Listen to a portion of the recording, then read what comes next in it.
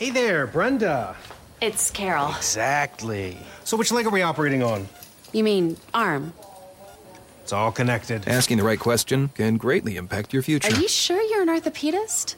Actually, I'm a Sagittarius. Especially when it comes to your finances. Do you have a question? Are you a certified financial planner? Yes, I'm a CFP professional. CFP professionals are committed to acting in your best interest. That's why it's gotta be a CFP. Find your CFP professional at letsmakeaplan.org. For over 130 years, McCormick has helped you make Mom's lasagna to keep her secret recipe alive. Take over taco night, no matter how chaotic your day is. Conquer the bake sale, even if you get to it last minute.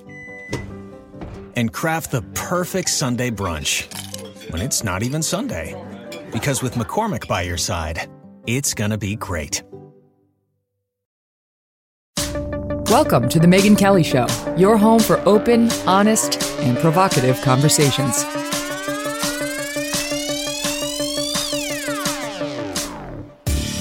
Hey everyone, I'm Megyn Kelly. Welcome to The Megyn Kelly Show. Today on the program, we've got Sam Harris.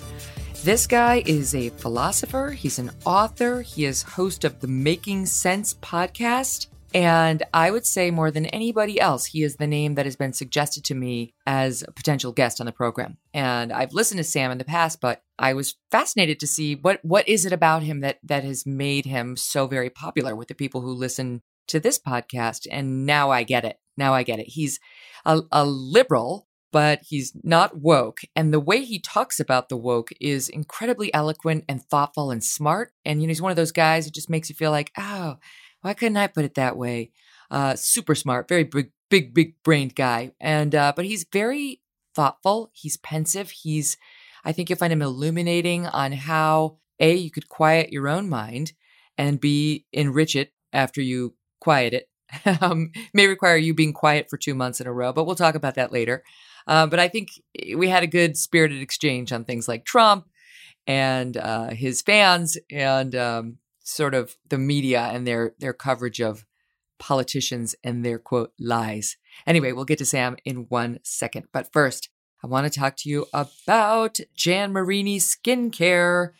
You guys, this is a beautiful line of products. I myself tried them, and number one, they don't smell, which I like. I don't like a lot of odors in my products. Number two, they idiot-proof it for you. They tell you in the regimen, this one goes on in the morning, this one goes on in the evening, this one you can put on both. And so, you know how you're a busy person, you don't have time, so they walk you through it. So Jan Marini Skin Research is a recognized leader and an innovator in skincare. The easy-to-use products keep your skin feeling nice and refreshed, nice and hydrated. You don't get shiny. And the Jan Marini buzz is that it's one of the fastest growing professional skincare brands in recent years. That's what everybody's saying about it. And it's true because it's gotten a bunch of awards. It's used by multiple movie and TV production sets. It's being used on the set of Spider-Man, I guess. Yay. And it's a 5-step daily care system. You cleanse, you rejuvenate, you resurface, you hydrate, and you protect. Their skincare management system has been awarded 10 consecutive years by New Beauty magazine as best skincare system for aging skin. Jan Marini Skin Research has earned more beauty awards from New Beauty than any other skincare company. The products are hydrating, they're calming, they have numerous clinical studies conducted by leading dermatologists, and you can get them anywhere, really. They're at med spas, aesthetic offices, spas throughout the country. So go to janmarini.com to find locations near you or purchase directly from the website. Plus, they've got some great holiday offerings available and always with just 2-day free shipping. Transform your skin with Jan Marini. And now, Sam Harris. Really excited to talk to you and also a little nervous because I've been watching a lot of your interviews and listening to your podcasts, and you seem like an intellectual giant, and I'm feeling ill-equipped to talk to you. Well, listen, I want to put you at your ease because, first of all, I think you and I agree about many things, and I'm a fan of yours. I'm happy to talk to you about anything, and where we disagree, I think it'll be fun. So let's just Okay. go. Good. Okay, I feel a little better. I like to start where I can with news of the day, and you've been so smart and easy to listen to on the topic of wokeness and the religion of wokeness. And just today, we saw a school in Virginia, an elementary school, announcing that it is dropping part of its name, Thomas Jefferson, quote, due to the pain his legacy can cause, not even actually is causing, but can cause Black students, despite an overwhelming majority of the parents saying, we don't want this. We are not in favor of this at all, but it's happening. And then here in New York, it was announced not long ago that at one of these sort of expensive private schools, it's actually happening at more than one, parents must now outline their commitment to anti-racism when applying, and they have to attend anti-racist training before they can even get into the school. The anti-racist label is a rhetorical trick. So does all of this concern you? I know you've got daughters and you're concerned about wokeness in general, but I think in the schools it's especially pernicious. Yeah, well, it does. I mean, at first, I think we should just bracket, all the heresy we're about to download with an acknowledgement that racism is real and it's a problem, and it's been an excruciating problem throughout our history, right? So it's not mysterious, this kind of moral panic we're seeing around the issue of racism now. I mean, we know what the past was like. The problem is that people seem to not want to acknowledge the progress we've made, right? So there's something deranging about acting like this is 1964, right? Given all that's happened in the last 50 years. We had a 2-term Black president, and that counts for absolutely nothing. We have a generation that's acting like, being on the 3-yard line with respect to racism is, a moment of moral emergency, right? So I'm not saying that racism is gone. I'm not saying that there are no ways in which there may be policies that disadvantage people in various groups, and we want to untangle all that and respond to all that. But we have made enormous progress, and there are just not that many racists out there, right, who want racist outcomes, starkly unequal and unfair outcomes for people.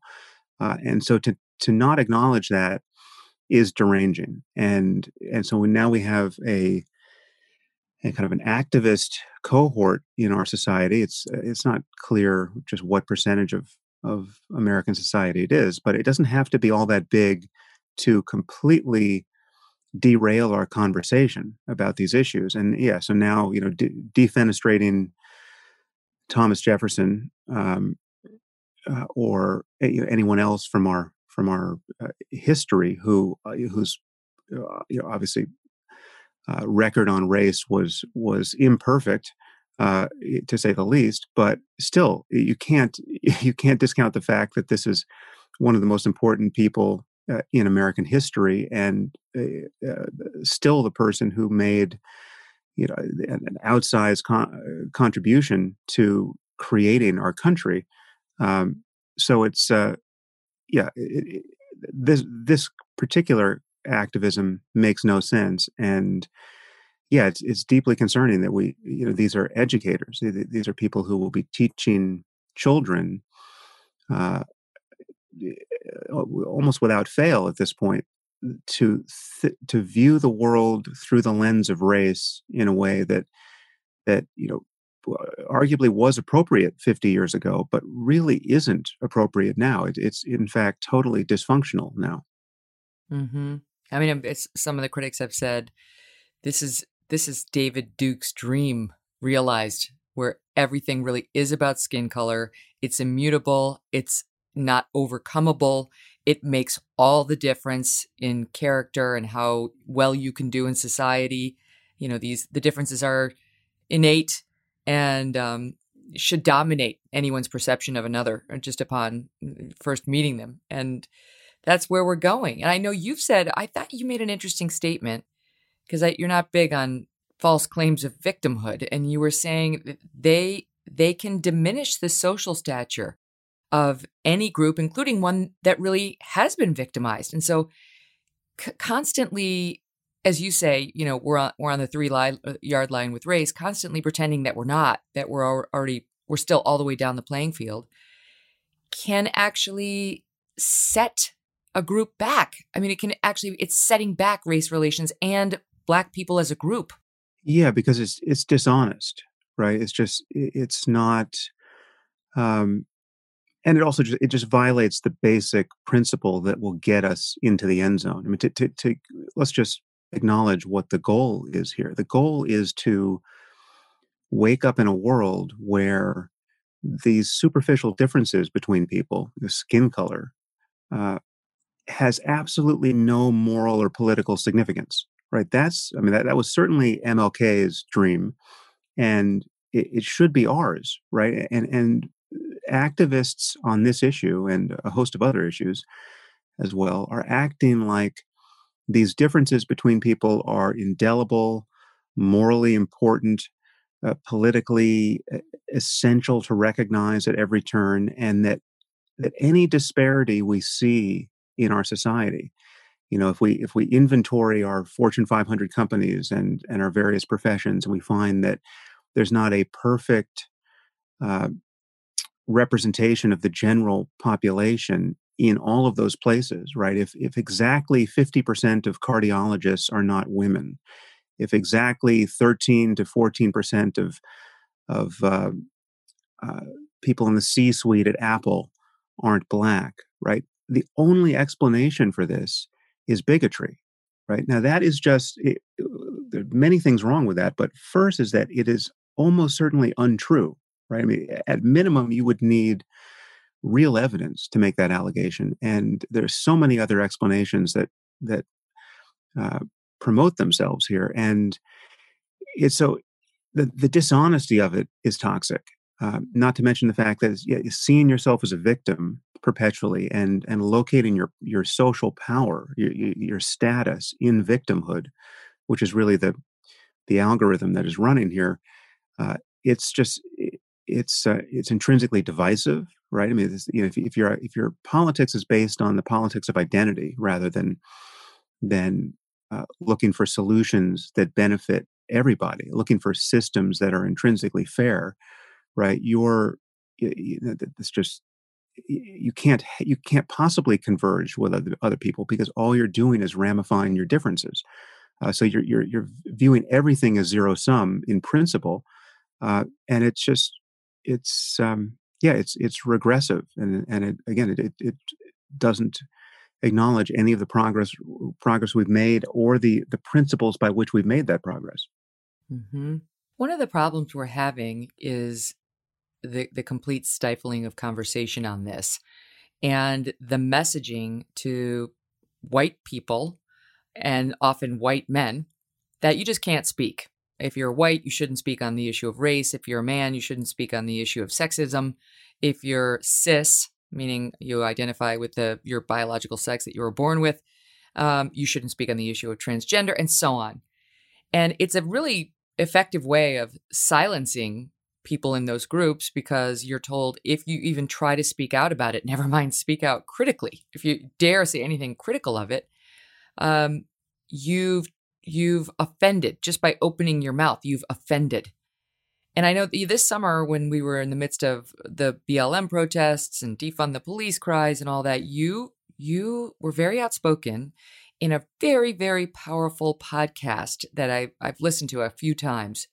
And you made a point up front about saying it was a conscious choice not to put on a Black scholar, an intellectual, to talk to you and to make these points for you, with you, across from you, because you want to disabuse people of this perception that the color of one's skin matters for a discussion on race, or that, your gender has to determine whether you can speak up on trans or et cetera.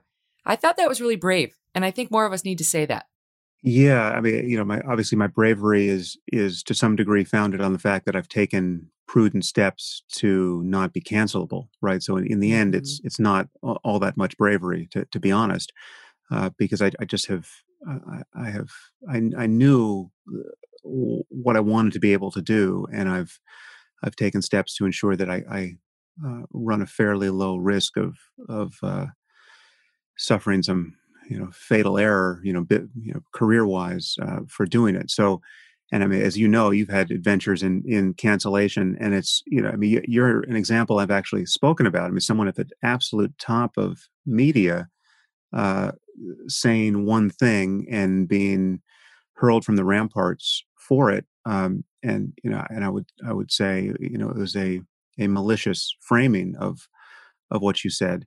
Um, and I mean, perhaps we can. I don't know if you want to talk about that, but I think the underlying problem here is that people want to hold people to the least charitable interpretation of what they've said or done at every turn, and they're really not concerned to know what was actually intended, what was actually going on in their minds, or what their real aims are, right? So if you can discover that someone has said something that can possibly be construed as racist or sexist or transphobic or whatever it is, well, then that possible construal is the thing that you will amplify as an activist or even as a journalist now. And the goal is just complete obliteration of a person's reputation, and an obvious aim to make them unhireable.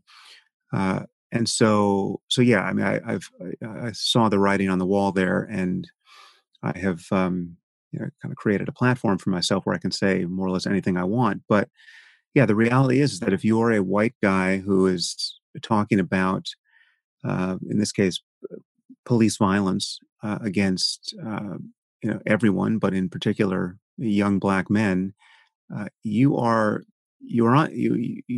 have to be on the back foot to even think you should be saying something, especially at a moment as fraught as the immediate aftermath of the George Floyd killing.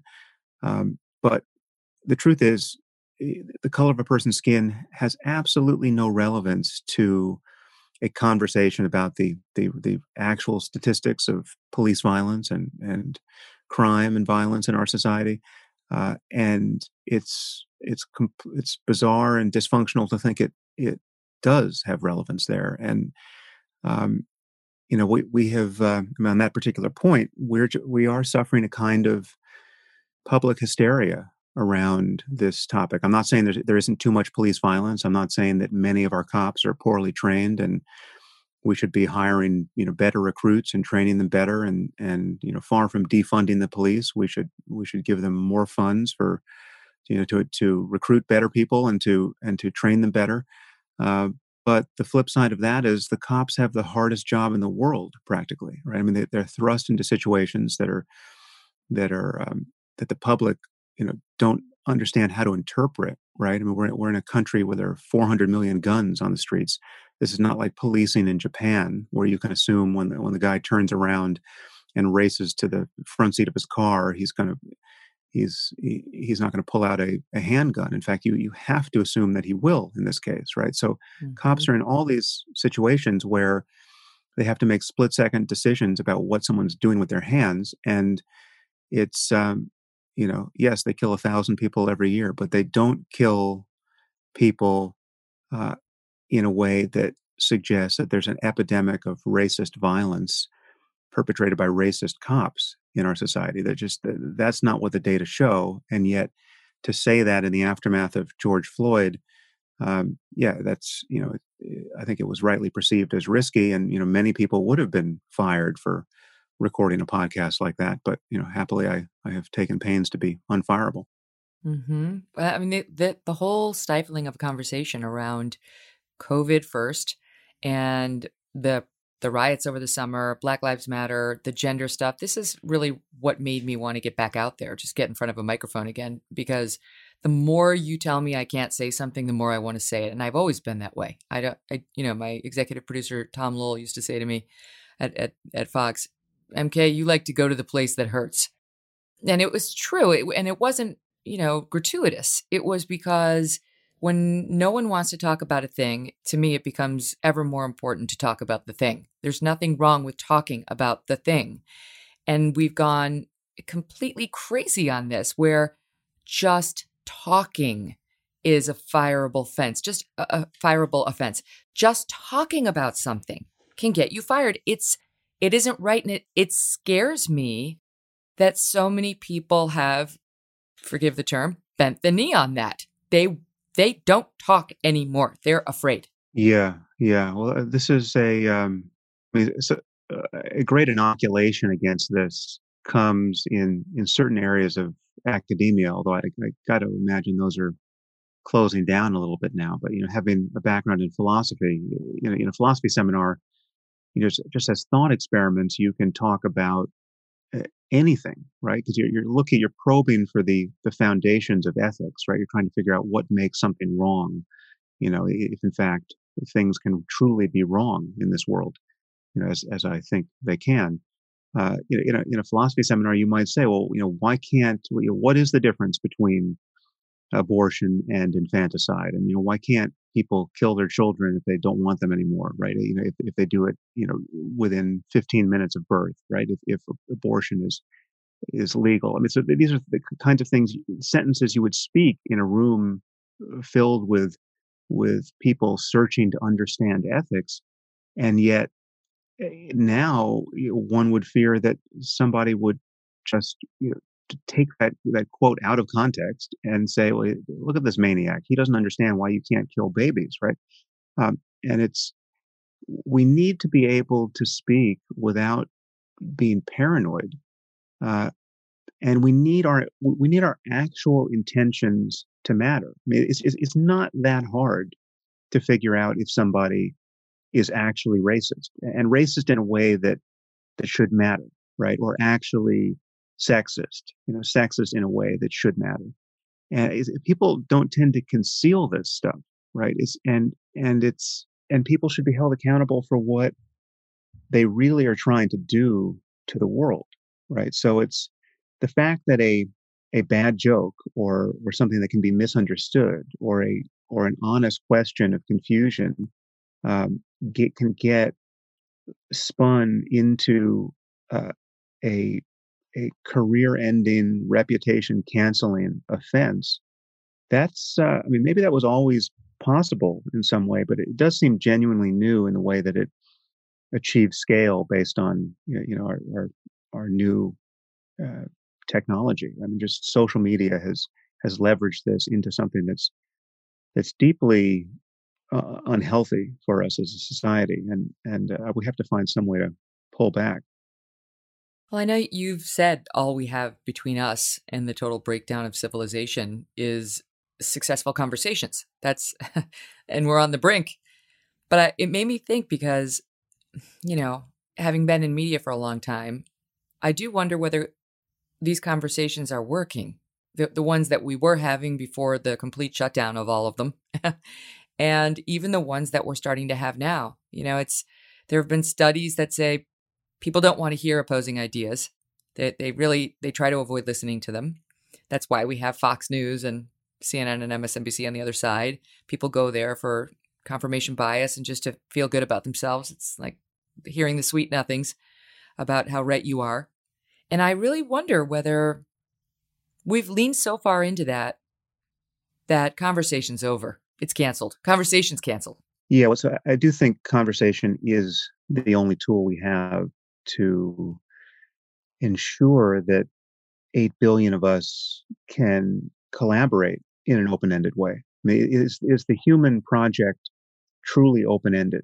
Is it possible that we're going to get through this century and into the next million years of conscious life, that is directly descended from who we are now? I mean, whether we will be recognizably human at that point is certainly an open question. But is this project doomed, uh, and is it doomed in the near term, or are we going to thrive in some truly open-ended way?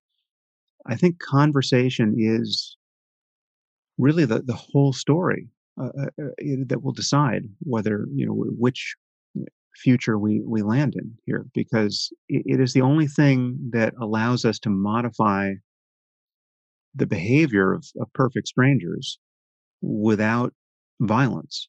right? We have a choice between conversation and violence in all its forms, coercion, right? So, laws are also a form of violence in the end. If we pass a law against you doing or saying certain things, well, what happens when you break that law? People show up to your house with guns, and if you do the wrong thing with your hands, you might get shot, right? So we have our ability to persuade one another based on common principles of reasoning and appeal to facts that can be mutually appreciated, or we have force. And we should be very slow to make an appeal to force for obvious reasons. So we have to get better at speaking to one another about difficult issues, and we appear to be getting worse at it. And we appear to have crafted an information ecosystem in the media and social media now that that has all of the signs of being a psychological experiment to which no one consented, whose purpose is to see how crazy it can make us. I mean, we're now in mutually canceling and irreconcilable echo chambers, and there are many of them. And just to look at what's happening now currently in our politics around the election, and what has been happening for 4 years under Trump, we're seeing a fragmentation of media and social media.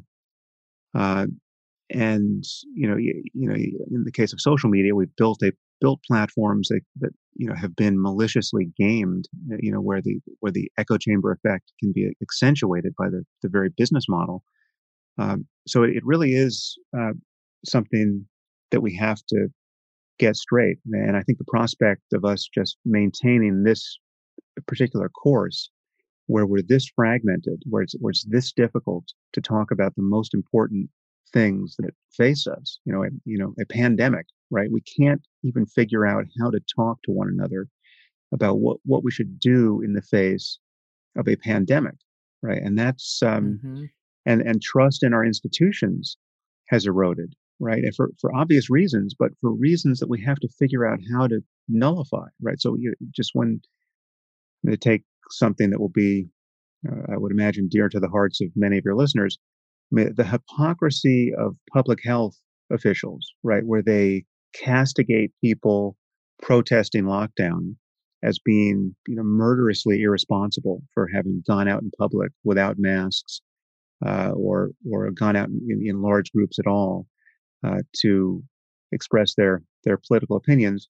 The way that flipped when the protests were for Black Lives Matter, and you have the same public health officials in many cases by the thousands signing open letters in support of these protests, which from an epidemiological perspective were just as crazy. In fact, probably far crazier than any of the protests that were happening in protest over lockdown.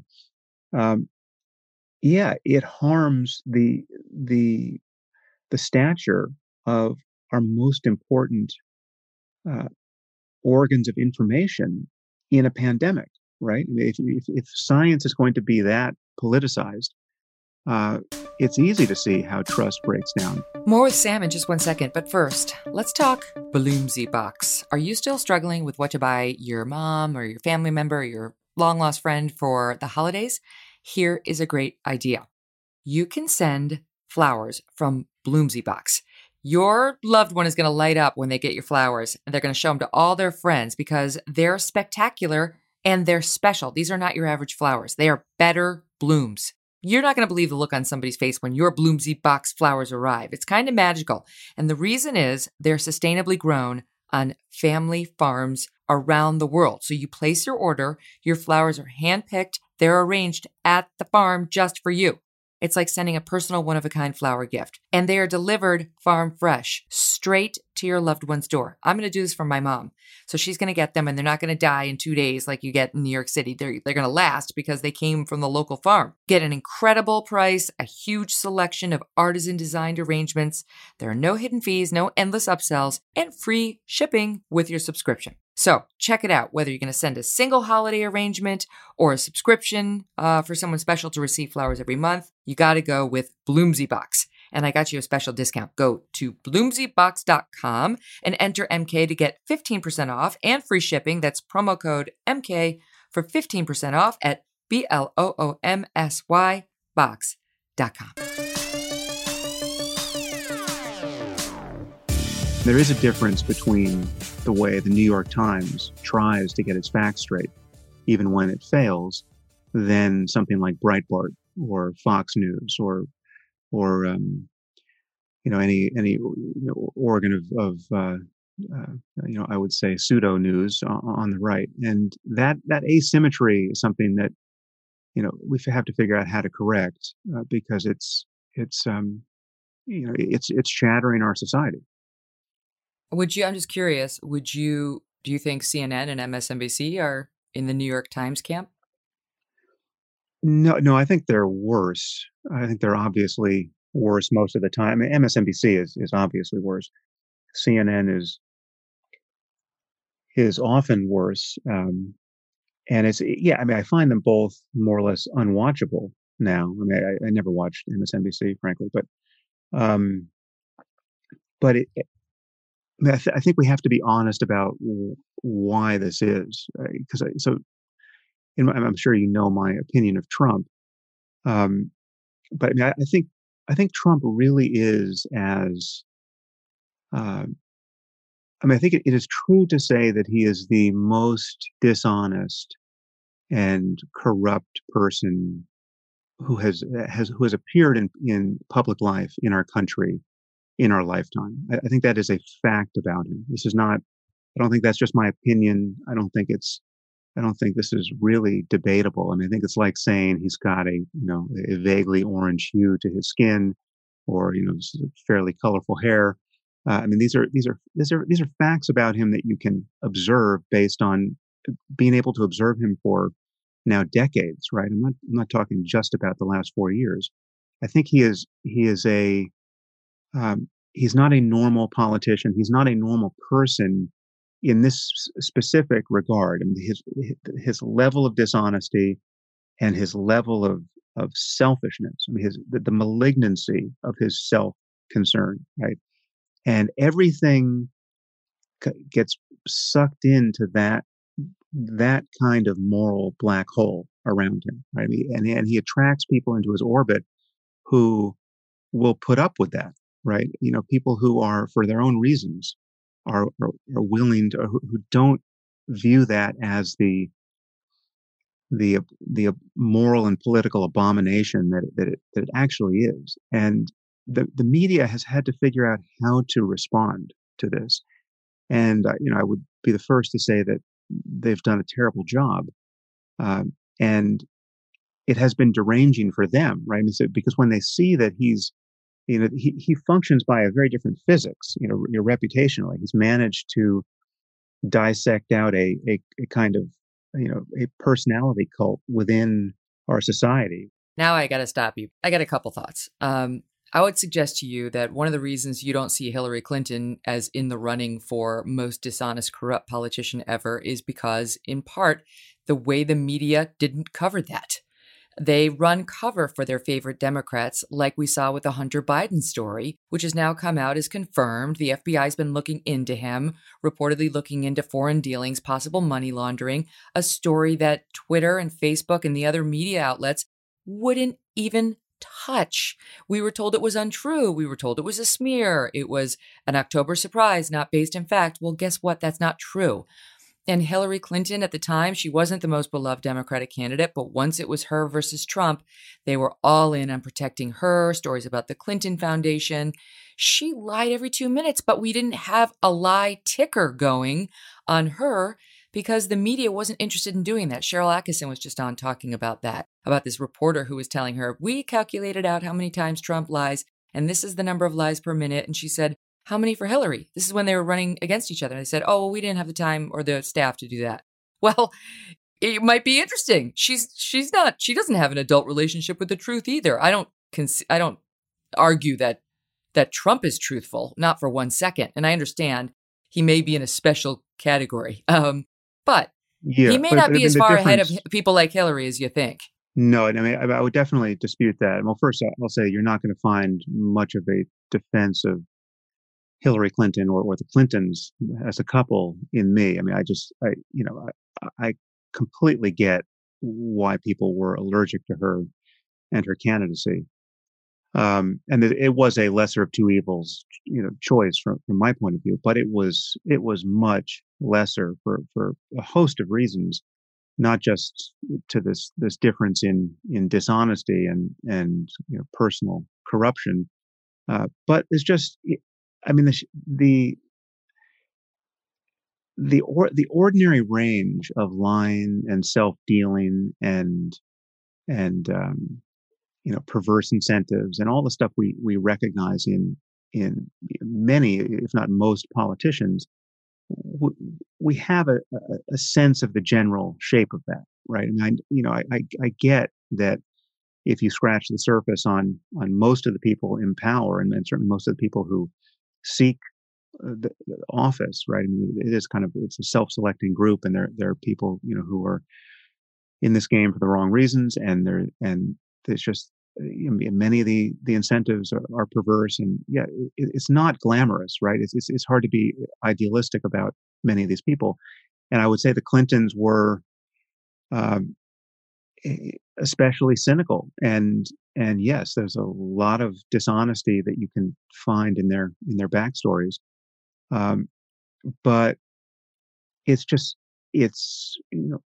Trump is orders of magnitude worse. I mean, he's done literally hundreds of things, any one of which would have destroyed the political prospects of any other normal politician. Well, It's that's just, true.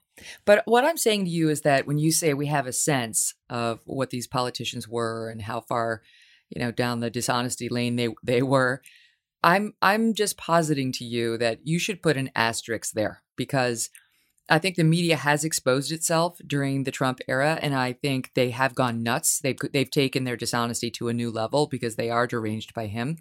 But their bias has always been there. And I do think it's worthwhile for people to stop and ask themselves how they've been manipulated, how their perception of a politician like Hillary or Barack Obama was manipulated by the glowing coverage they received in general from outlets like the New York Times. And to your second point that you were making earlier about when I asked you about CNN and MSNBC, they don't get a pass for, well, they're nuts, but he drove them to it. Well, too bad. That doesn't, some of us had a very difficult time with Trump, and some of us were not huge fans of his for personal reasons, right? But you can get past that if you're a strong person and you're an ethical person. You understand what the job of a journalist is, which is not to make it about yourself. And what we saw here with CNN and MSNBC was not a couple of journalists fell, like Jim Acosta, who used to be a straight news guy. He fell. He just went totally partisan, got the derangement syndrome, couldn't be relied upon for truth anymore. They all went down. All of them.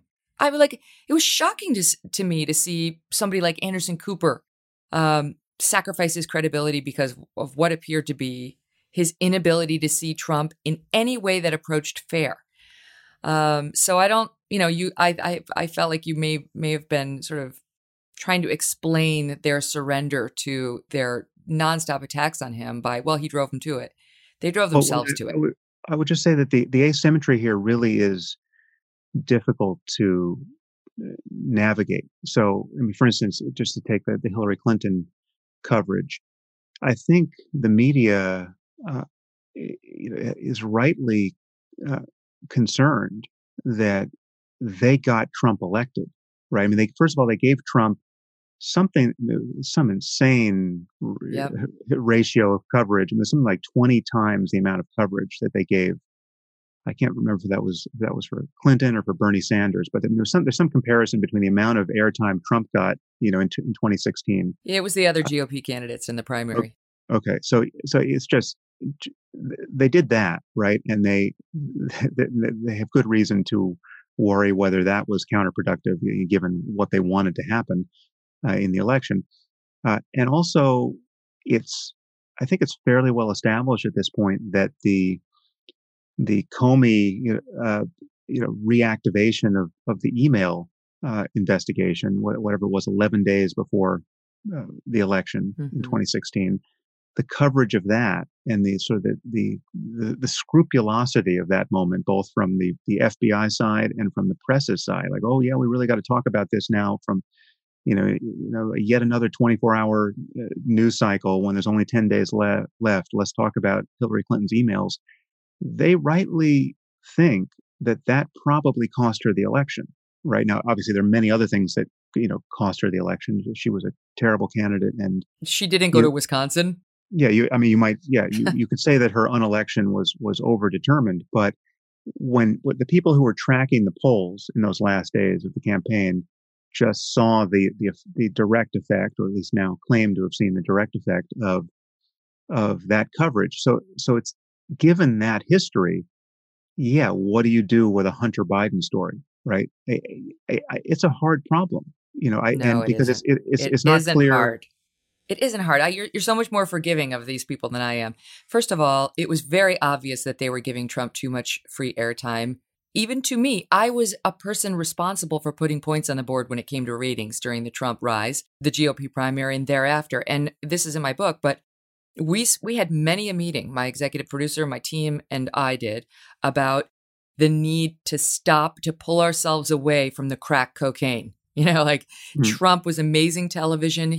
Every time you put him on television, the ratings soared, but it wasn't fair because Scott Walker was terrible television and incredibly boring to watch. I like him just for the record, but he is not a dynamic television personality. And it was totally unfair what we were doing.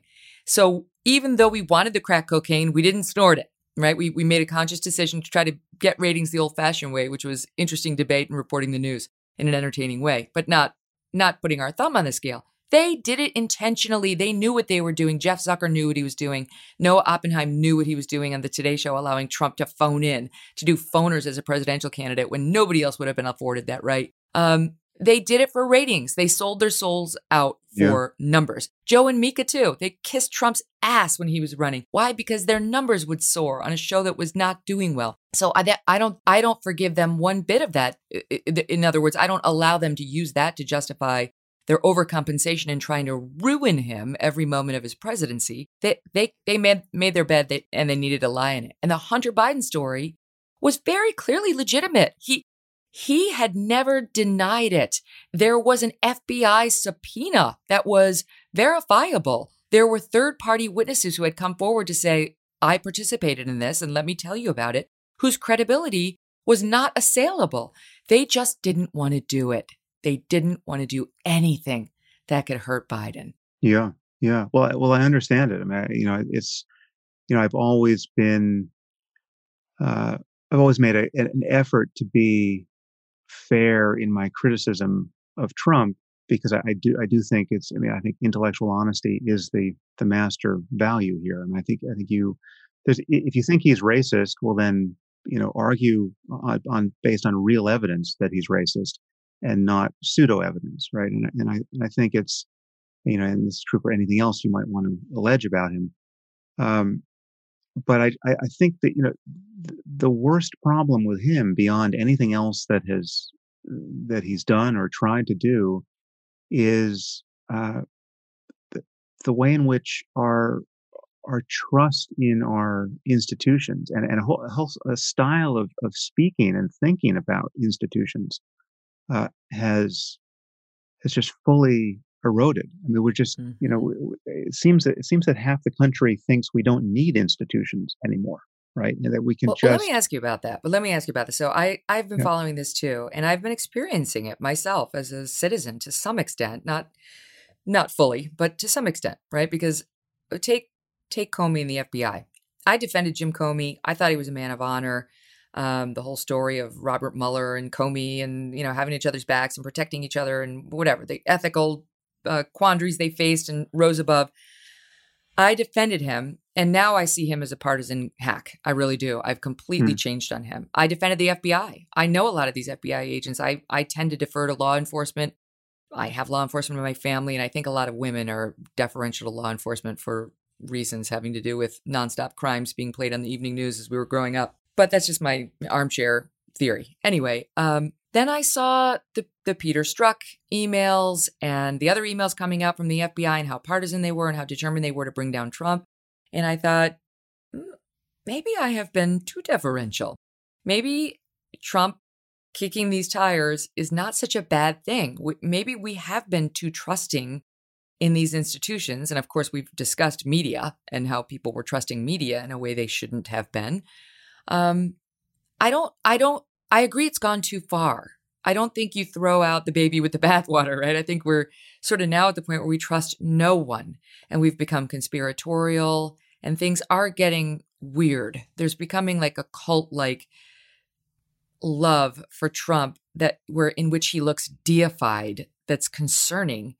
And therefore his offhanded need to attack every institution that says something bad about him or does something he doesn't like, or person, Governor Kemp of Georgia, who's his fan, it isn't healthy. I see all of that. But how do you ascribe, how do you deal with those revelations of dishonesty versus maintaining a country in which we do have to trust institutions and move forward?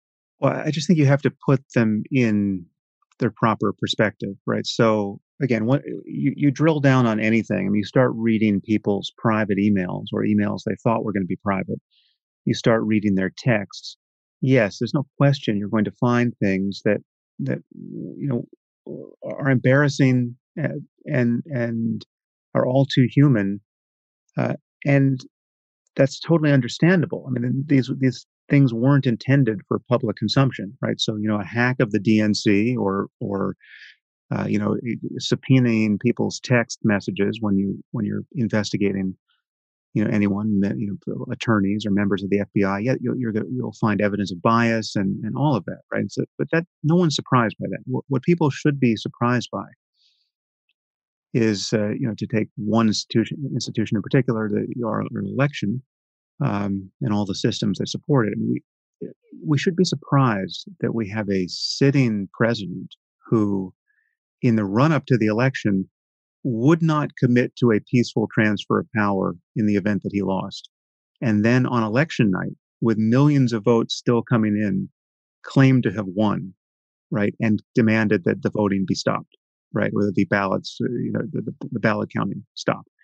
That just that, if you just make a little documentary about that moment and what it says about where we've come and the divergent reactions to that in our society, right? The fact that we had something like half of the society that simply didn't care this was happening, or they had some construal of it where this is not only benign, this is good, right? He's disrupting everything now. Now he's disrupting our expectations about the peaceful transfer of power and the integrity of our elections, right? He's calling a fraud on an election that is in process, where we haven't seen any evidence of fraud yet, right? He called the election he won in 2016 fraudulent. And that's, this should be the lens through which we look at everything that has happened subsequently in the last month and a half or so, right? It's not that if you don't go looking for fraud, you'll never find it. Of course, that there's going to be some ambient level of election fraud that there will be, and there'll be crazy behavior. And if you put yourself in a position to just look for crazy behavior, you will find it. But the question is, can you find it at a scale that reveals this election to be completely fraudulent? There's no evidence for that at the moment. No, I get it. But I have to say, I think that I look at the media, that's how we're learning about the substance of these election fraud claims, right? We need to trust them to tell us, what has he filed? What is the court saying? Does he have the proof? It's the same as those doctors who justified the BLM protests coming out now, telling us to stay inside and not go shoulder to shoulder. We're looking at them saying, I don't believe you anymore. You already sacrificed your credibility. I don't know who to believe. But when confused with who to believe, people do revert to tribalism.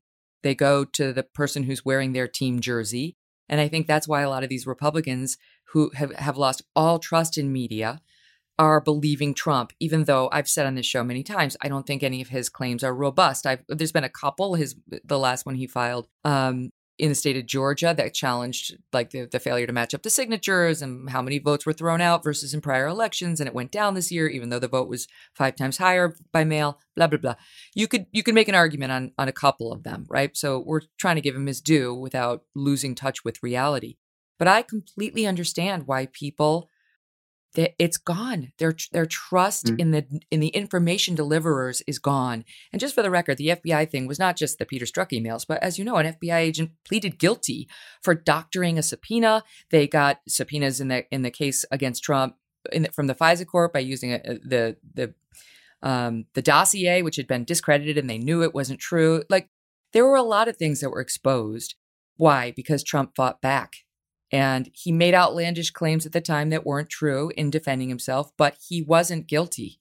That was the truth at the end of the day. And same thing with impeachment. There's just been so many overreaches in order to destroy him that, in essence, they've endowed him with the credibility to come out and challenge anything.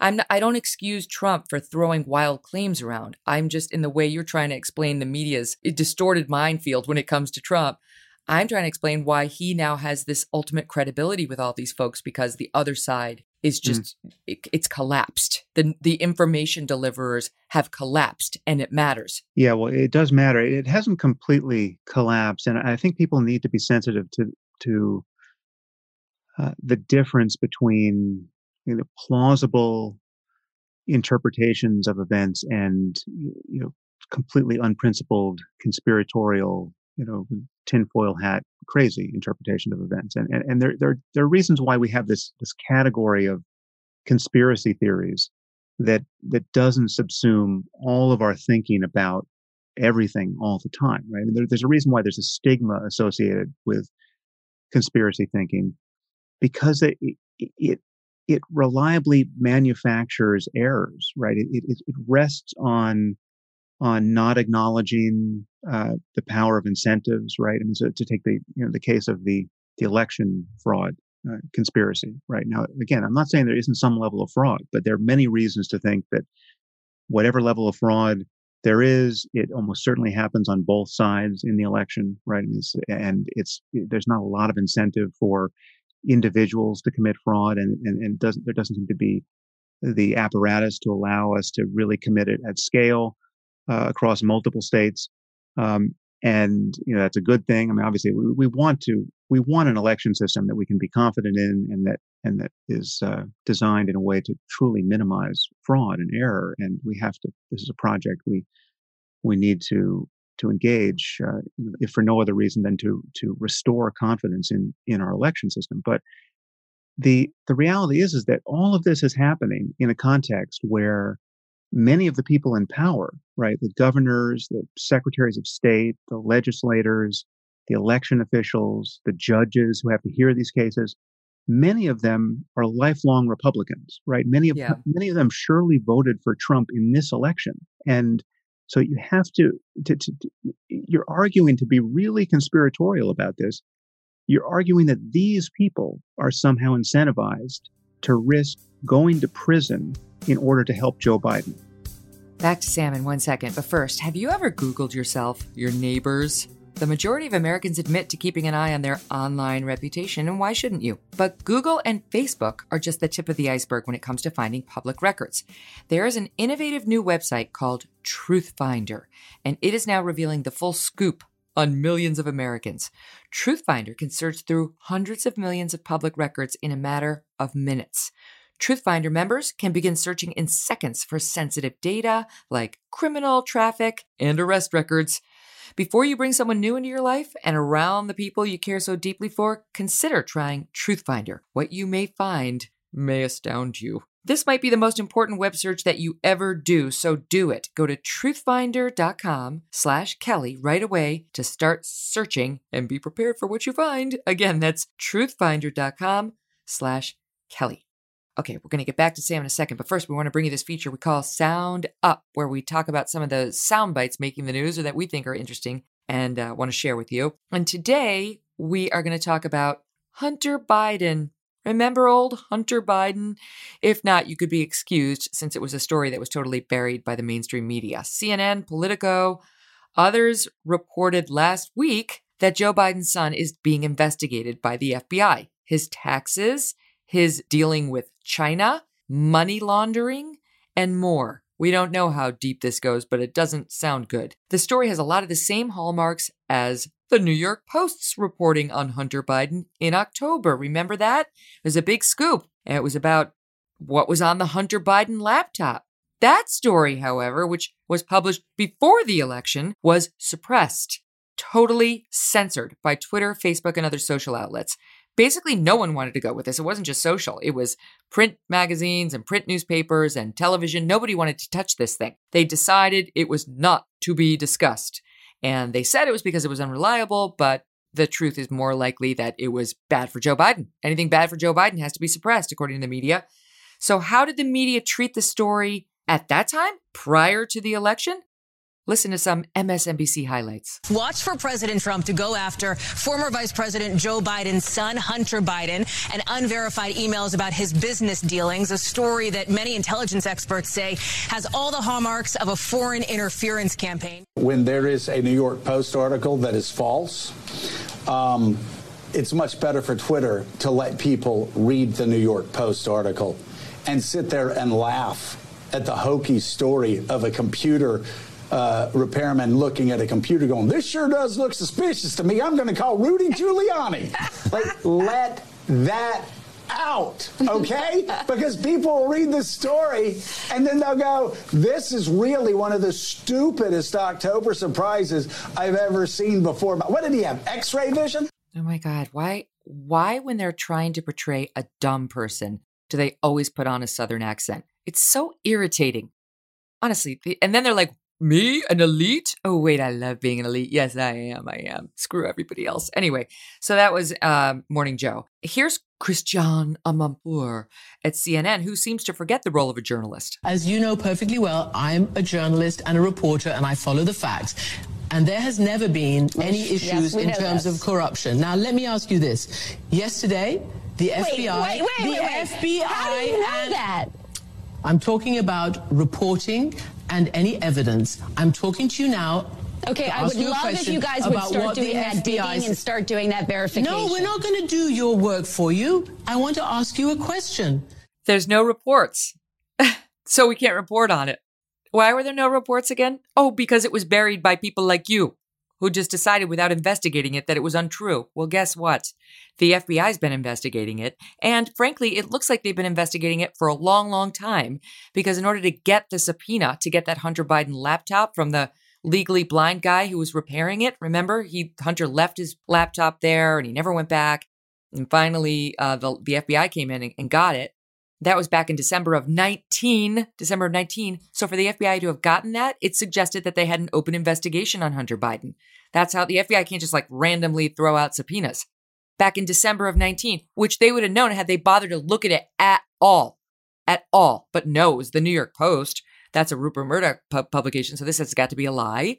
And, Jack at Twitter, who's got some far left guy deciding what gets censored, spoke out and said, no, we're not going to do it. And so the media lemmings followed. And now it turns out it's a very big story. And if it were a Republican, they'd be treating it like it were white hot. So now, fear not. Now they're on it. You got Politico, you got CNN. They are on it now that Joe Biden appears to be headed to the White House. Not surprising. Back to Sam. I've been thinking about it when it comes to race, and we've been talking about it on the show when it comes to gender.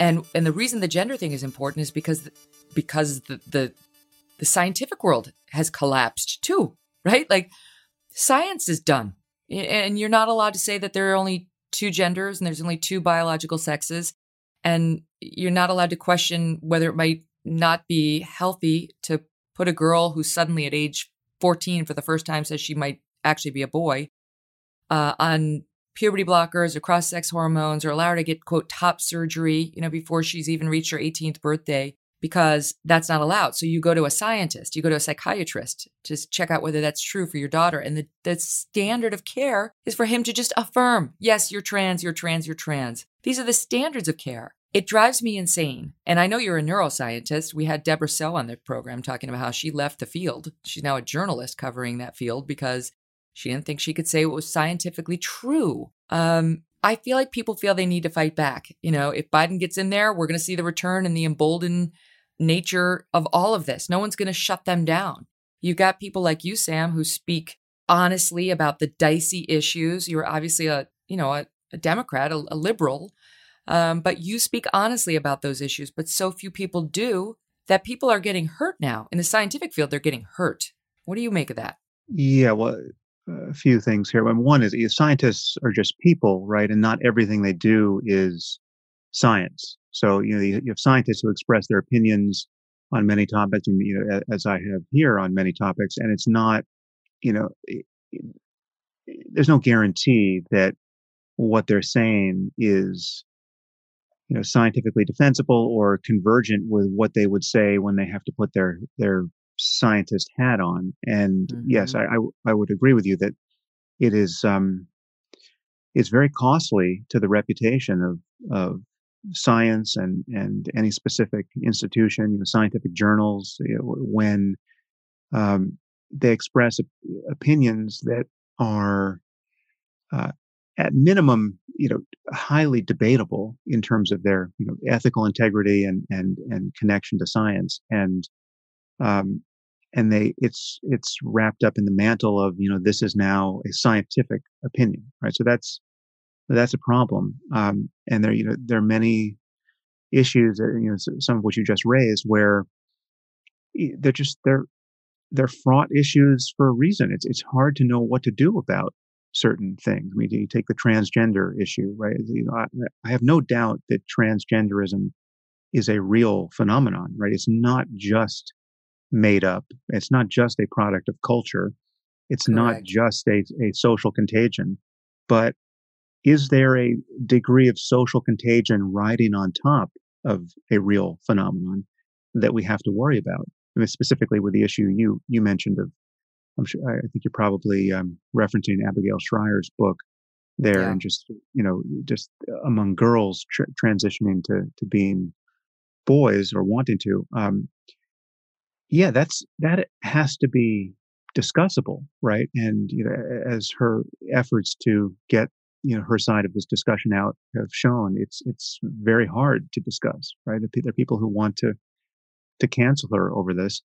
And, somebody like J.K. Rowling, gets, at least there's an attempted cancellation of her based on something absolutely benign, she said, about, the trade-offs between women's rights and trans rights. And I mean, there are trade-offs there. I mean, there are moments that are hard to navigate based on appeals to, the primacy of identity around those issues. And, when she was objecting to the corruption of language, where we can't talk about women anymore, we have to talk about people who menstruate.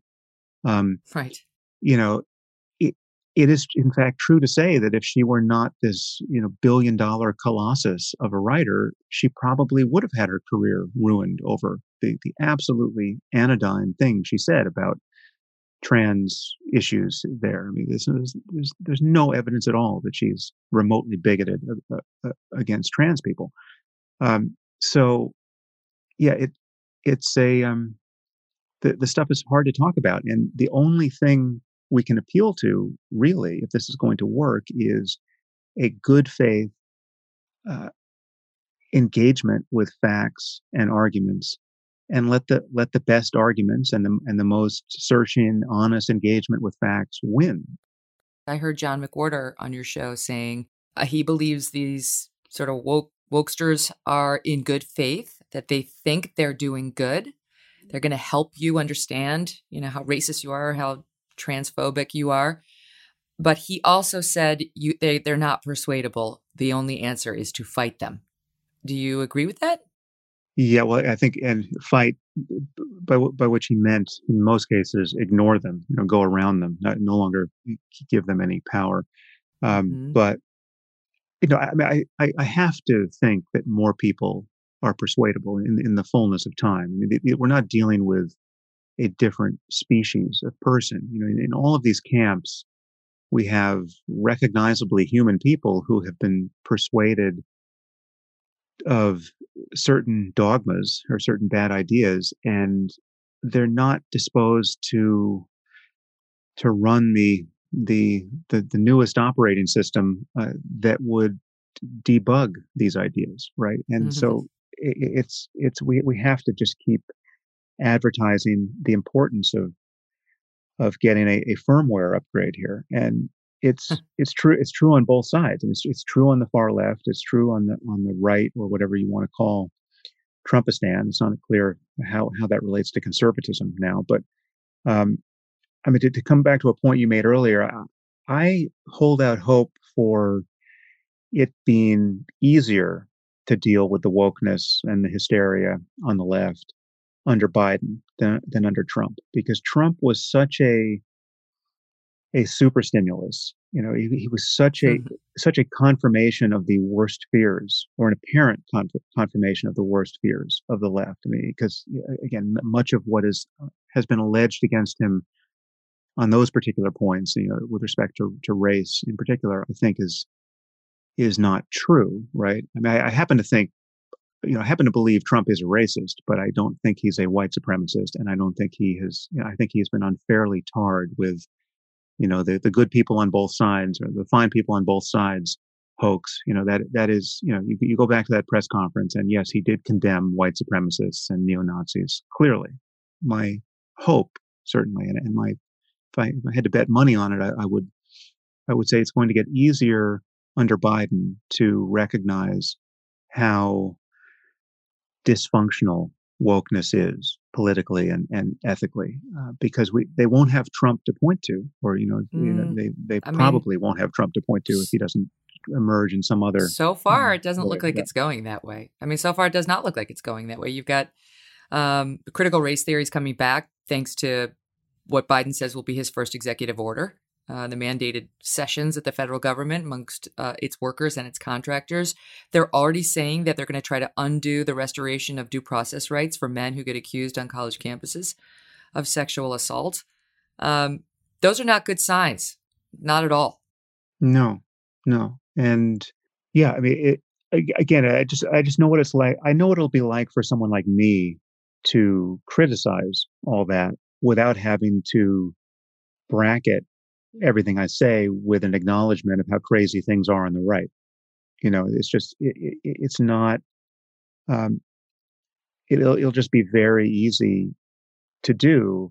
Now, maybe this wave is just now cresting. Maybe there is a bizarre effect here where when the problems get smaller and smaller, the people who are most focused on these problems get more and more agitated and act more and more like things have never been worse, right? It's on some level, this is the narcissism of small differences, right? I mean, just if you're not singing from precisely their hymn book, on any of these woke issues, well, then you're a Nazi, right? And we're talking about things like, whether you can compliment someone on their hair, right? Is that a racist microaggression, right? We're not talking about people getting lynched. We're not talking about, people having to function under the rule of race-based laws, right? We're talking about, off-color jokes. Someone gets into a elevator at an academic conference, and when they ask, what floor, he says women's lingerie, right? Like that is a right. Life deranging, cancelable offense because he did he offered up a dad joke from the 1950s. That's where we are, and it's eminently criticizable, right? And there's so many people. I mean, to mention some of the Black intellectuals who I didn't invite on that podcast. There's so many great people like John McWhorter and Glenn Loury and Thomas Chatterton Williams and Coleman Hughes and many of you I know many of whom I know you've spoken with, and Camille Foster and Chloe Valdery and I mean there's just there are people who it shouldn't matter that the people I just mentioned are Black, but it does matter, right? I mean, they really have an enormous responsibility, and they are shouldering it to perform perform an exorcism here, right? I mean, this is just because the people on the far left simply cannot hear it from people like us, right? I mean, if you're white and obviously privileged, you have all the privilege marks that could be ascribed against anyone in our society at this point. You, by definition, don't get it and can't talk about it. But there are many people who really can talk about it, and for whom they really are a kind of kryptonite, and it's not an accident that no one really wants to debate them. I mean, the people are not lining up to debate Glenn Loury and John McWhorter about race issues, or Shelby Steele. Or Coleman Hughes. Coleman Hughes, who's been out there saying, hey, Ibram X. Kendi, just let's talk about your book. I don't believe in it. I think you've made mistakes. You've been sloppy. Let's talk about it. And he won't debate Coleman Hughes, a 24-year-old guy who's done his homework, because he's afraid. But to your point earlier, they can't assail Glenn Loury and Coleman and certainly Thomas Sowell in the way that they could come after you or me, but they won't hear from them. Number one, they get called Uncle Toms. Number two, they do not get invitations to appear on shows. No one's interested in putting them out there to say how they feel. And I'll just give you one other small example. It's a stupid story, but I am in the Bethlehem Central Hall of Fame. Perhaps you didn't know that, Sam, but I did not know that. Now I'm intimidated. I was inducted years ago. It's not Stanford, but it happened. And there's a push by some kids there to get me booted out. Why? Did I say because I said something controversial about race? No, because I retweeted two prominent Black men who criticized the constant focus on race in this country. One was Jason Whitlock of Outkick, right? Formerly ESPN, a journalist who's super smart. He's coming on the show. I love Jason Whitlock. He's been brilliant on these issues and really brave, and has been called an Uncle Tom by everybody. And one, Leonidas Johnson, who's got his own podcast. So now it's to the point where even retweeting these, Black men with heterodox views of this race dogma is problematic, right? That's potentially cancelable. Whatever, they'll do what they're going to do. But I think no one wants to hear from them. Why isn't Coleman Hughes a household name? If he were saying the stuff the left wants to hear, he would be. Yeah. Well, it's a problem. I'll grant you that. It's been a problem for a long time on some adjacent issues. I mean, this is what happened to Ayaan Hirsi Ali, who I think you probably know. Yeah, she's my friend, and she was on the show recently. Yeah, she's a dear friend of mine, and when she was speaking critically about the treatment of women under Islam, and you'd think she would have standing to do this, having come out of Somalia and suffered all of the collateral damage of that experience that you might expect, and then literally recapitulating the entire Enlightenment project in her own life and becoming a member of parliament in Holland, and then being hunted by jihadists and theocrats, and essentially becoming the next Salman Rushdie. The left didn't want to hear from her, right? I mean, she was a much better candidate for taking a position in a left-wing think tank than a right-wing one. But only the AEI, the American Enterprise Institute, would give her a perch when she really needed one, right? And I, while I don't agree with everything that comes out of that organization, I will never cease to be grateful to them for doing that. So she had this experience that many people have had, where when you begin making sense on one of these issues, in her case, the problem of Islamist theocracy, and it, it becomes radioactive enough on the left that you have it's a disorienting social experience.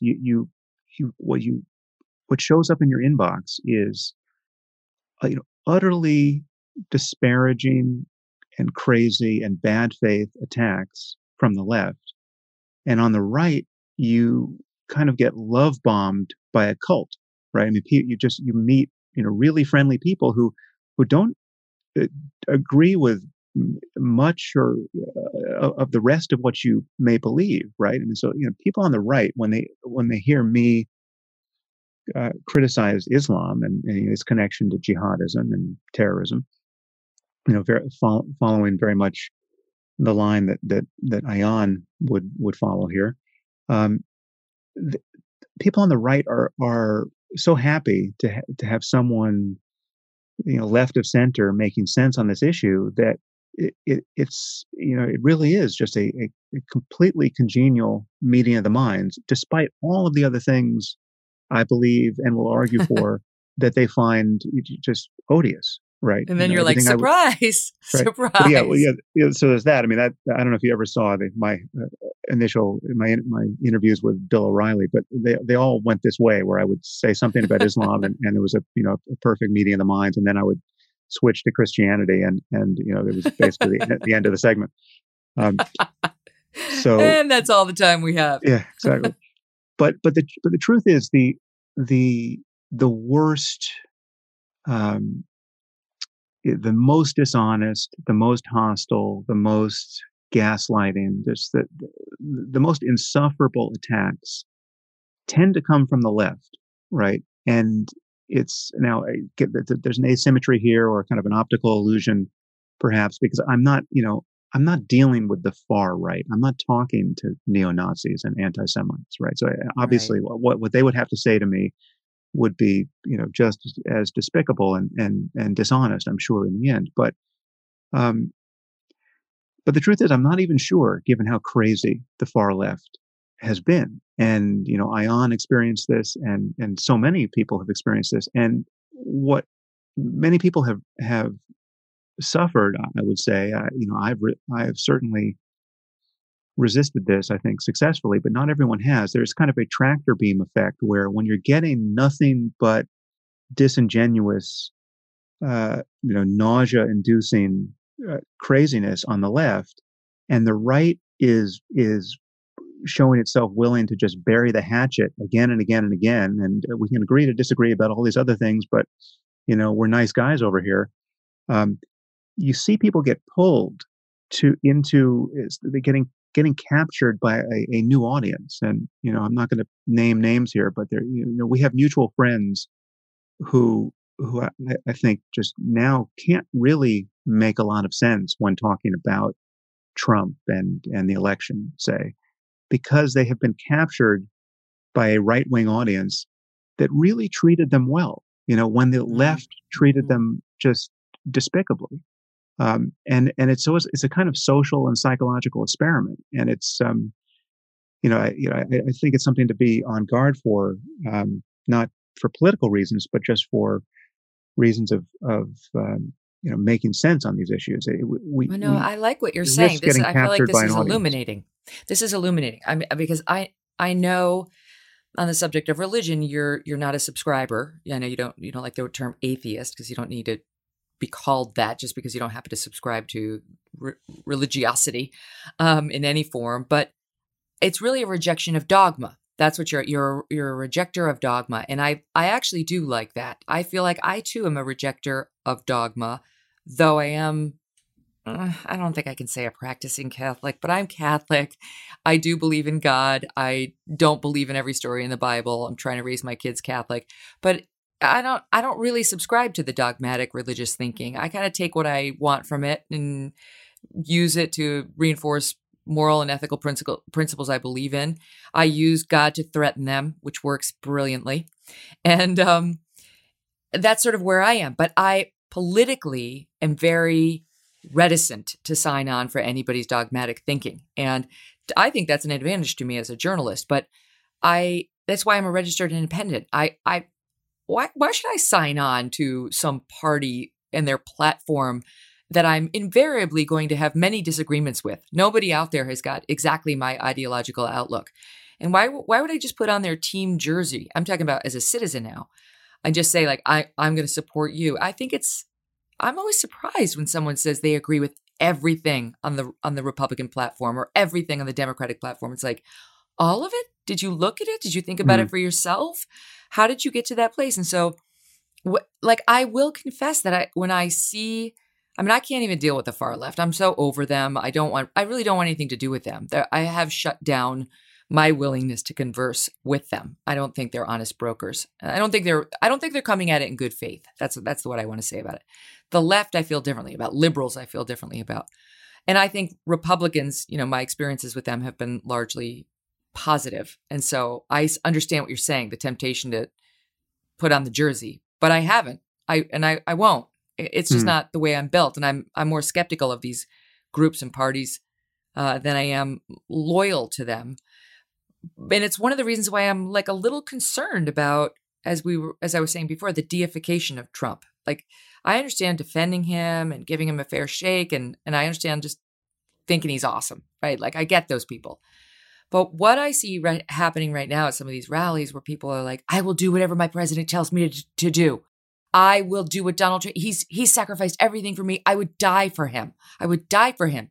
People are saying that. And I don't totally understand how they got there or where that means we're going. Yeah, well, this is where it crosses over into something like a political religion or a kind of pseudo spiritual awakening, right? It's just kind of a mass movement. And it's happened on the left. I mean, I would argue that what's happened around BLM has that character as well, right? Like it's not even trying to get in touch with facts, right? It feels too good to be right about this particular thing that you just don't want to, you've achieved escape velocity somehow from the normal constraints of public discourse, and you're just soaring above the earth. And that's happened in Trumpistan. It's very strange. I mean, it's worth looking at the literature on cults to understand it. I mean, it's functioning by the same dynamics. I mean, the difference between a cult and a religion is really just in numbers of subscribers. From my view, I mean, once you get 1 billion subscribers, well, then it's simply indecent to call it a cult. I mean, that's a pejorative term. Here you're talking about most of the people in any given society. But if there's only 15 people in a house with a lot of burning candles, and they've got pictures on the mantle that no one can recognize, well, then that's a cult. And what the hell are you people up to? And what are you teaching your kids and all the rest? And so but if you really want to have an honest conversation about the way the world is and how we should all live together within it so as to stand a chance of maximizing human well-being or escaping the worst possible outcomes that are in fact possible, well, then you need to appeal to something deeper and something universalizable, right? Something that isn't born of the mere accidents of birth or geography or what religion your parents happen to have, or what politics they happen to have. And we know many people inherit their politics very much like a religion, right? You tend to just be following the line of your parents, and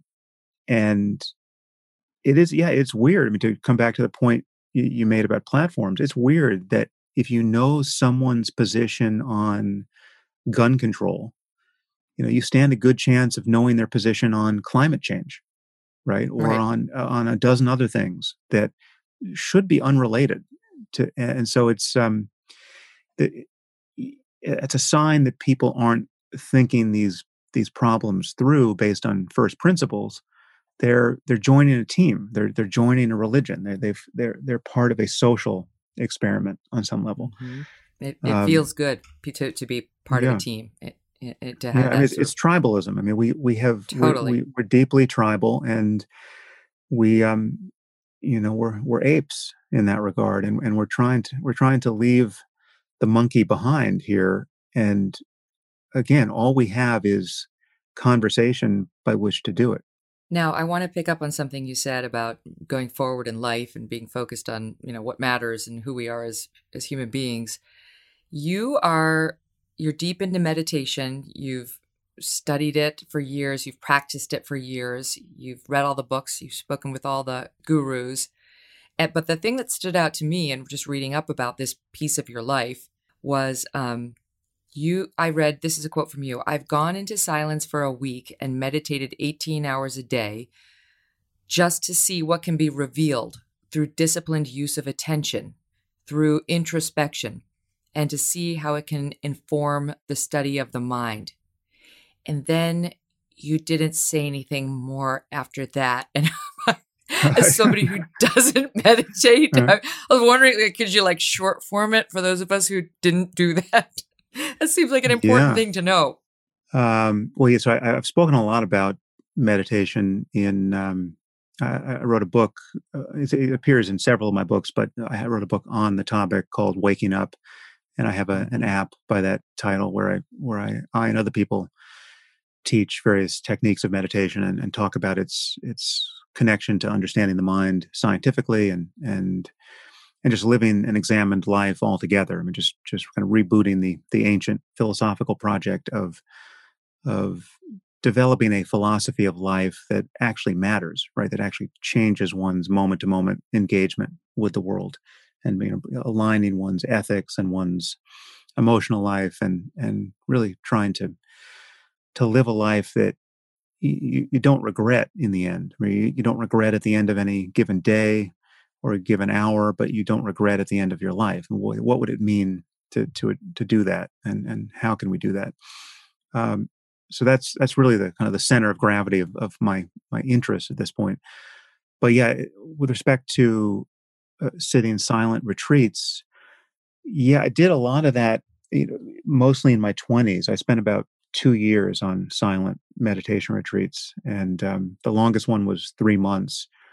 And I did a couple of those, and then several 1 month and 2 month retreats, and then yes, you can't talk at a week. all. No, it was on some retreats you have an interview with a teacher every other day for about 10 minutes. So they just need to check in on you and guide your practice and make sure you're not losing your mind, as some small percentage of people do under those conditions, as you might imagine. But basically, it is silence, and you're not even making eye contact with people. I mean, you really are kind of locked down. If you have no perspective on the nature of mind, prior to concepts, prior to your thinking incessantly about everything, prior to the conversation you're having with yourself, you are a mere hostage of that conversation, and it's an amazingly distorted conversation. I mean, you'll tell yourself the same thing 10 times in a row and never get bored, right? If someone walked into the room and spoke the same sentence to you over and over again, you'd think they were crazy, and two, you would get out of the room, right? You'd say, this is not worth my time. But when you look at the kinds of things you will tell yourself, and every hour on the hour, every minute on the minute, right? When you're perseverating on something, when you're really caught by something, it is a psychotic dream, really. I mean, the difference between you and a psychotic in that case is that you have the good sense to keep your mouth shut, and the psychotic is verbalizing everything, out on the sidewalk. But that's basically the difference, right? If you could just imagine your thoughts broadcast on a loudspeaker every moment of the day for all to hear, we'd all sound crazy under those conditions. And meditation is a technique for recognizing the mechanics of all that and relinquishing it, if only for moments at a time. And as you get better at it, you can get off the train for longer. And what you discover when you do that is that the mind is the basis for all the well-being you have ever experienced in your life. It really is. There's an intrinsic quality to consciousness, before anything changes, in the very midst of any ordinary experience, before before the pain in your knee goes away. I mean, even in the midst of an unpleasant experience, there is a real freedom, right? A real sense of compassion for yourself and for others, and just a radical openness, right? And I mean, this is something that many people experience first, taking one or another psychedelic, right? And this is what happened to me. When I was 18, I took MDMA, and I had to look that up. That's ecstasy. Yes. Yeah. And and ecstasy, has since became very popularized as a club drug, and people took it in comparatively frivolous ways. And it's not to say they didn't have a lot of fun in the process, but originally it was designed and taken by people very much with the intention of discovering something about the nature of their minds, and that was really the framing I had when I took it. And yeah, I discovered that it was possible to be much less of an asshole than I was tending to be, right? I mean, it was possible to be deeply at peace with myself and the world, and to be happy, right? Like really, really happy down to my toes. And you're then using the H word. Yeah, and then you lose that, and then you become interested in why, right? Like what is it about how I'm using my attention that reliably produces something less than the deepest peace and satisfaction and love and connection that I've ever experienced, right? How am I failing to actualize that day after day? And that's when a practice like meditation becomes relevant to people. Can you get yourself there? Can you get yourself to the ecstasy version of yourself through meditation? Yeah, definitely. Although that isn't actually the primary goal. It's the primary goal of certain types of meditation. I mean, so in a Buddhist context, there's a meditation called metta, which is the Pali word for loving kindness. And in that practice, you are trying to create a specific state of mind, very much like what many people have experienced on ecstasy, which is unconditional love, for lack of a better word. But I mean, it really is that. It's you recognize that love is a state of being that you can fall into more and more deeply, and it really just it's not transactional. It's not like you love someone because because of your history with them, because of all the good things they did for you, because of because of how much fun you have in their presence. No, it's you can actually recognize that you really want other people to be happy. You really want them to be free of suffering. And the depth of that wanting, the depth of that commitment to the well-being of other people, even people you've never met, right? Even people who are your enemies, who are working hard to make themselves your enemies, right? You can stand back from your kind of your reactivity and your kind of the personal aspect of those collisions, and recognize that on some basic level, everyone is suffering. Everyone is going to lose everything they love in this world. Everyone we're all in this astonishing circumstance together. And what you want, even for the bad people, is an end to suffering. I mean, you want people to be happy. And that is that wanting is a state of mind that you can focus on. And so metta practice is the practice of amplifying that intention and emotion to the point where, it just obliterates everything else in your mind for the time that you're doing that practice. So you just feel a depth of love for everyone, for no reason other than the fact that that's what you feel for them, right? You actually just, because no matter how bad they are, and this may sound, bizarre or in its own way pathological to people. But I mean, just take one of the worst people who's ever lived, right? And so there are many people on this list. I wouldn't Hitler. put Trump on this list, as it might surprise some people, but you take. I was going to ask you whether you've meditated on him. Yeah, I mean, so he's harder than most people to feel compassion for reasons that are interesting. But we take someone like, let's go with Hitler.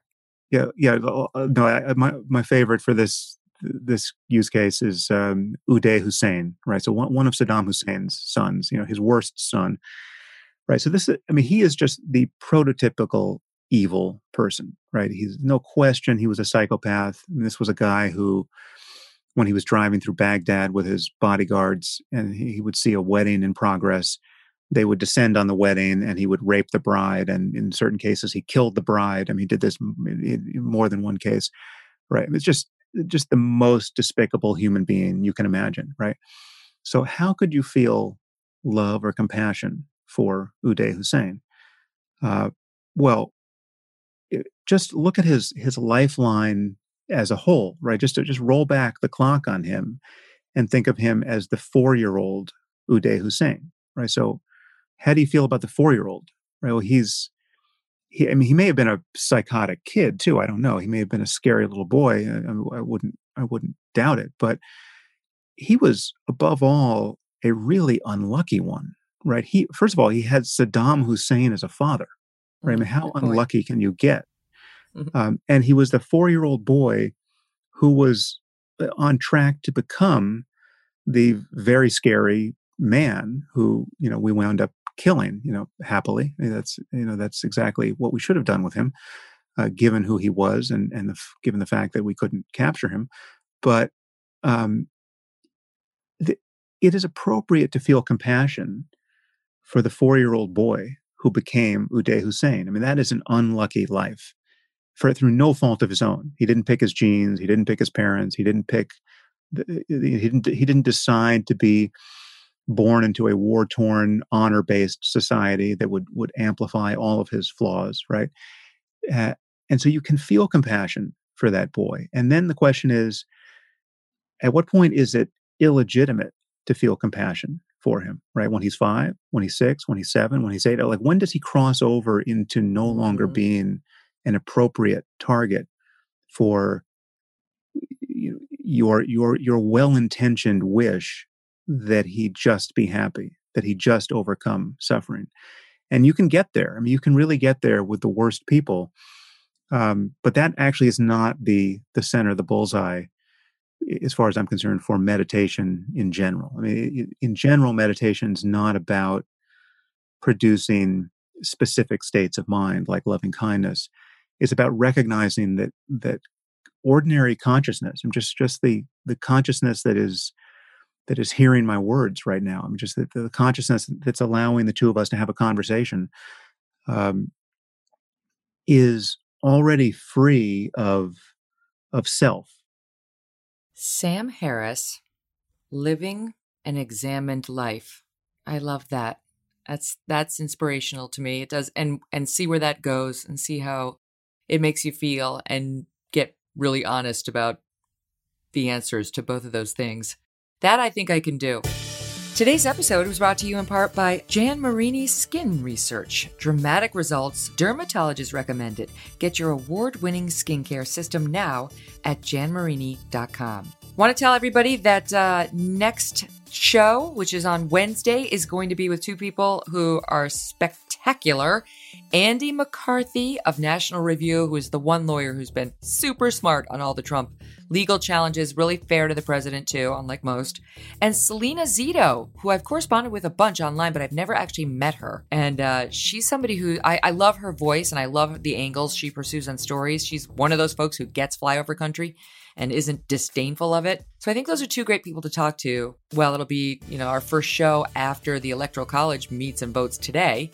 And we'll get their take on where we are and what's going to happen, between now and January 20th. Sound counsel and thoughts from two smart, likable people. That's the kind of show I love. If you don't want to miss it, go over there and subscribe. Make sure you're a subscriber. That helps. That lets me come right into your inbox in the morning, the top of your phone saying, hey, don't forget me today. come listen to me talk to Selena. And then, of course, you've got to download and you've got to rate 5 stars. And more than anything, send me a review, will you? It's been fun to read them. People make me laugh. Some people swear. Some people ramble on. Some people write weird sexual things. Don't do that. But I do like hearing from you. And any guest ideas are good too. A lot of new names that I hadn't even heard of. And then I send my team to go Google and find and call in some circumstances. So anyway, it's been a pleasure and to be continued after we have results from the Electoral College. Talk to you Wednesday. Thanks for listening to The Megyn Kelly Show. No BS, no agenda, and no fear. The Megyn Kelly Show is a Devil May Care media production in collaboration with Red Seat Ventures. The living room is where you make life's most beautiful memories. But your sofa shouldn't be the one remembering them. The new life-resistant, high-performance furniture collection from Ashley is designed to withstand all the spills, slip-ups, and muddy paws that come with the best parts of life. Ashley high-performance sofas and recliners are soft, on-trend, and easy to clean. Shop the high-performance furniture in-store or online at ashley.com. Ashley, for the love of home. It's that time of the year. Your vacation is coming up. You can already hear the beach waves, feel the warm breeze, relax, and think about work. You really, really want it all to work out while you're away. Monday.com gives you and the team that peace of mind. When all work is on one platform and everyone's in sync, things just flow. Wherever you are, tap the banner to go to Monday.com.